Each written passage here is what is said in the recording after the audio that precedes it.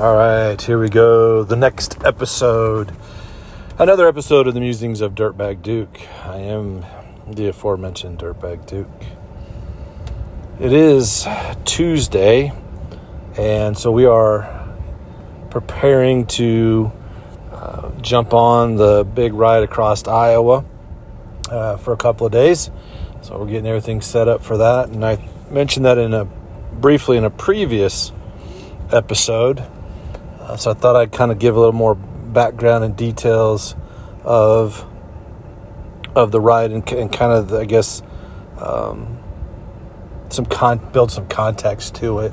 Although I vehemently disagree with politics and the view of the title sponsor / owners, I guess you could say, of the ride, and so a couple things that they've done where they've attacked some individuals, wrote some hit pieces on them.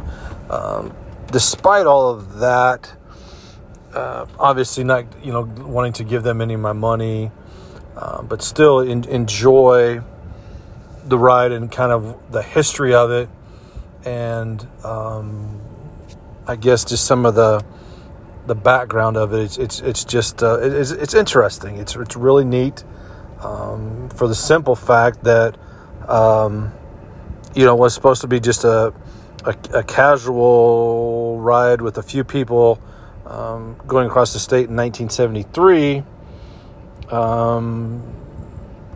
That all of a sudden it became I shouldn't say all of a sudden, but over time, at one point, it became the largest, longest, and oldest recreational biking tour event in the world. So,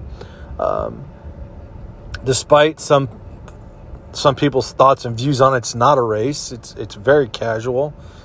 To me, I guess I describe it as a summer camp, rolling summer camp, a adult daycare or adult summer camp. That's rolling across the state, and so it's just interesting to where it started and what they were wanting to accomplish and where it is today. Like I said, with just a few people to, at times in certain days on different rides, there's been as many as 5,000, if maybe even as many as 6 or 7, I guess, at one time. So it's just unique.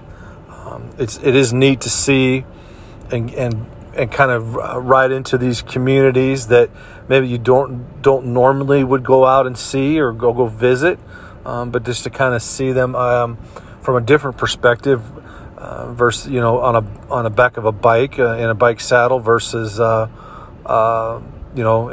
a car seat going down the road behind the windshield at 55 or whatever. So it's just interesting and it's fun. Like I said, you get Iowa from a different view and a different speed. So it definitely is enjoyable. And I feel like that there is a sense of accomplishment. I feel like that for those that ride it every day, I think that is a huge accomplishment. Those that jump on for a couple of days, I think it's pretty neat also, because you're looking at routes that are 50, 60, a few of them have been 80-mile days, and this year they've got 100. So, it's pretty interesting. So, but you can see how that if you're a bicyclist enthusiast, that it is so big. Like I said, it's known worldwide. People come from all over the country, all over the world to ride. And just kind of how that they can coordinate all that efforts and provide places to stop and how they just set that up every year. It's just neat.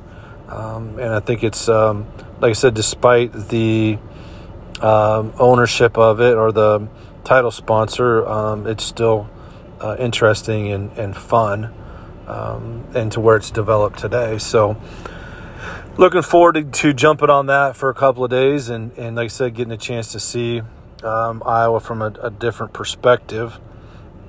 And I think anytime that if you're, again, a bicyclist enthusiast, I think it has to be on your bucket list. think it's just had something that you have to do to say that you've done it, at least for one day. Just knowing that it was just a couple of guys that worked together, that that one of them suggested that'd be a good idea for them, and just to see Iowa and the communities from the back of a bike versus a car. So,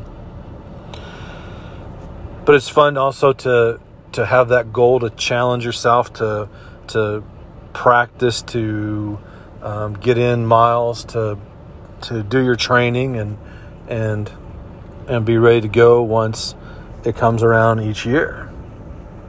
So there's a lot of fun and a lot of interesting things that are attached to it. Good food, a lot of entertainment along the way. There's concerts and different venues that they have at the different towns, and like I said, plenty to eat and plenty to drink. That's for sure. So again, if you're somewhat of a bicyclist enthusiast, a cycle enthusiast, you need to try that at one time, just for the experience and saying that you've done it. We'll wind up with this one's going to be a short one today, so kind of constrained by time and what we've got going on, but it's interesting. I found this on Twitter the other day, and I'll credit the baseball history nut at nut_history with finding this nugget that Ken Griffey Jr. is the 9th highest paid player for the Cincinnati Reds on their roster, and he hasn't played with them since 2008. And I think if nothing else, for the rest of us, I guess, that are not in that position of ever played in pro sports, it's just another example of what is out there available for people like that. I mean, to have that much money, to be the 9th in today's standards, 2022, of being the 9th highest paid player is it's mind-blowing, I guess. It's mind-boggling. It's like, man, what opportunity. If you could have went out and played and been a player and had a few good years, and then was able to sign a huge contract that even to this day that you can say you're the 9th highest paid player on a team. Now, granted, their overall budget may not be that high compared to, say, some other teams, but still, though, to be in the top 10 or to be even higher than anybody on the active roster, let alone the top 10, is phenomenal. I mean, it's mind-blowing, I guess. Good for him to draw that kind of a paycheck every year from them. I don't know how I would feel as being a current player. I probably wouldn't be, I guess, if I'm number 10 on that list or number 11, I necessarily wouldn't be enthused about it. But, man, for not playing, though, for them since 2008 and being that high on the list is incredible. And I guess kudos to him. Well, that's all we've got for this episode. Again, I hope you're doing well. I hope you're staying safe and healthy out there. And until next time, maybe we'll have some good stories to tell from our couple of days of riding on the big bike ride across Iowa for those couple of days. Hopefully there'll be some interesting, fun things despite the weather, And I guess I'll circle back to that too. Is the other part of that is that's interesting, I guess, and impressive too, is that this time of year it's hot, and it can be very hot. Or you can run into some rain. And so they'll be able to accomplish this by sleeping in a tent every night and being able to ride all day in the heat, and then camping out at night in the heat or the storms and the rain and whatnot, and still be able to finish is, to me, an impressive feat. So, but until next time, stay safe, stay healthy. Au revoir.